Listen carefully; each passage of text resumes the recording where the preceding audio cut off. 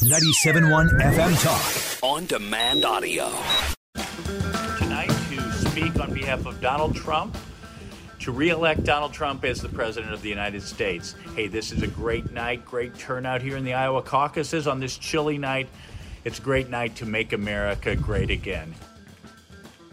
That is former Senator Bob Onder outside a caucus site in Iowa last night, freezing his rear end off. But he was one of several St. Louisans, Missourians, I should say, in general, who went up there to get on the phones and try to get people out despite the weather. And it clearly worked because Donald Trump walked away with a record-breaking 30-point victory in Iowa last night. We got former Senator John Lamping on the phone this morning. John, how are you? Good morning, Marc Kim. Nice to be with you this morning. Yeah, good to have you. Boy, the mainstream media got this one wrong. That much as they tried to lead you to believe that Nikki Haley was surging in this race, she came in third. Yeah, no, I have to say, I appreciate your music selections in the morning and having the Allman Brothers playing in the background as we came in this morning. It's a good way to start the day. But I couldn't help but think of a different generation's, kind of song list or song book. And I think Kim and Carl could relate to this. It's a Jay-Z song. And I would just paraphrase the Jay-Z song and say, Trump got 99 counties, Haley got none. That's good. Although, did you see that some articles are trying to claim, actually, Nikki Haley won Johnson County by 1 vote. I don't even know if I believe that, but that's what some outlets are now trying to push. Yeah, but then that's the thing about this is that then it just becomes Trump got 98 counties, Haley got right. 1. That's right. That's good. I like that. Well, what's the impact here? Because I switched over. I said last time I switched over. I watched MSNBC and CNN just a little bit because, of course, spin control is on. And I had to listen to this. If you didn't hear this earlier, John, I apologize for making people's ears hurt by playing it again. But listen to the spin on MSNBC last night by J.B. Pritzker. Listen to this. Almost half of the base of the Republican Party showing up for this caucus tonight voted against Donald Trump. Think about that. I mean, this is the most famous Republican. He's the guy who, basically built the modern Republican Party, the MAGA Republican Party that Democrats are running against. And half the people in that party didn't vote for Donald Trump. So you got to be kidding me, right? I mean, he got 50% of the vote, which is record-breaking, but that wasn't good enough because he didn't get 100? Right. I mean, nobody's surprised that Pritzker has no clue about political history. I mean, it is the largest margin of victory ever. I mean, every single person that's ever been president has run in the Iowa caucus and has received less of the vote. So that's kind of ridiculous. I did think it is interesting. Hopefully we turn the page, though. A big part of the Republican Party won't want to turn the page. And what I mean by that is to focus on winning in November and not on continuing this farce that is this primary. I do have to say, though, I would hope that that's the end of the presidential debates. Would you think the same?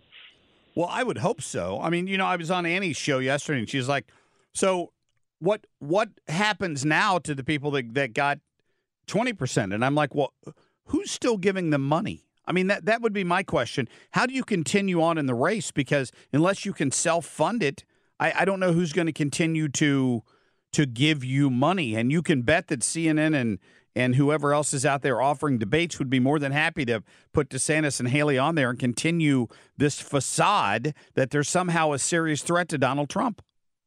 Well, it seems pretty clear in the last month or so that Haley's the one that's been getting the money from all sides, Democratic sides. I found it interesting that in the Journal yesterday was a big article in defense of Davos. That's where the World Economic Forum is meeting as we speak. They won't like last night's results. And, I think Haley will continue to get funding if she's willing to go forward. And you watch, I'm sure she will, at least for, certainly New Hampshire, if not into South Carolina. And that'll be funding simply just to do everything they can to weaken Trump for the general election. It's sad to say this, but for Trump to get 50% of the vote, I think Vivek's vote goes to Trump, no doubt, and probably half of DeSantis' votes goes to Trump, no doubt. But I think Haley's there for the benefit of, the elite, the Davos crowd, Democratic donors in our party, and, I think you'll see her go forward. And when she ultimately loses and then goes back into private life, she'll be well rewarded for having done that. But, yeah, I'm with you. It's interesting to see Bob Onder everywhere for a guy who's running for lieutenant governor officially, so they say.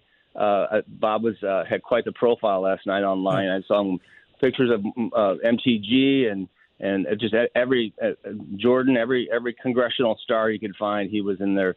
He was in pictures with them, and so I have to believe that we'll hear something from that camp in the next week or two. I just have to think, though, that some of these bigger organizations, big-time donors, are still willing to donate to DeSantis and Haley because they're somehow holding out hope that these legal battles Trump is dealing with are going to basically be what ends his campaign.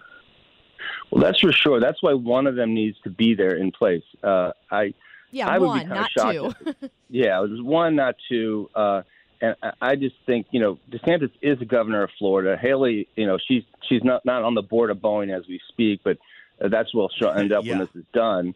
But I think that DeSantis has got to look himself in the mirror. And the fact that that Roe left the pack and they really were the ones that everyone initially coalesced around. And he's got to be embarrassed by the fact that he's kind of been overtaken by Haley. And I think Haley's got no issue with going forward.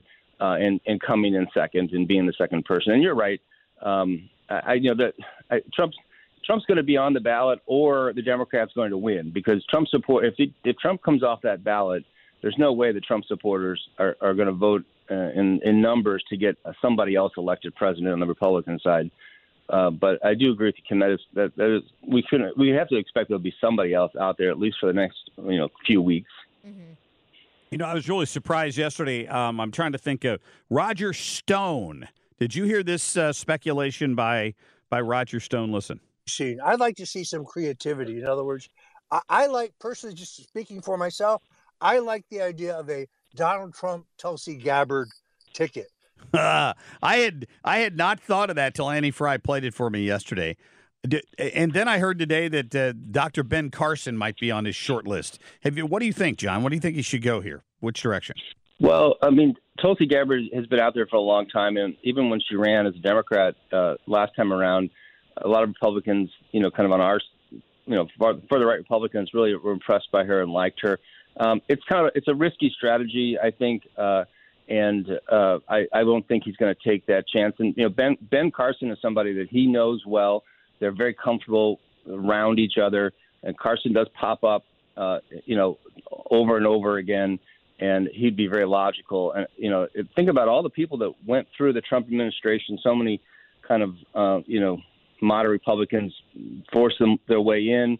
They were in the administration for a year or two, then they left, and then they said all kinds of horrible things about Trump after the fact. Wrote books, got jobs on CNN, and there was Carson the whole time, just doing what he was supposed to do quietly and in complete support. So he'd be a very logical VP. But we've got until August is when he'll. I guess right. He can name him at any time, but it's official then, I guess. All right, John. Appreciate your time this morning. Thank you. Oh, nice being on with you too. Take care. Yeah, talk to you soon. We appreciate that. Get more at 971talk.com.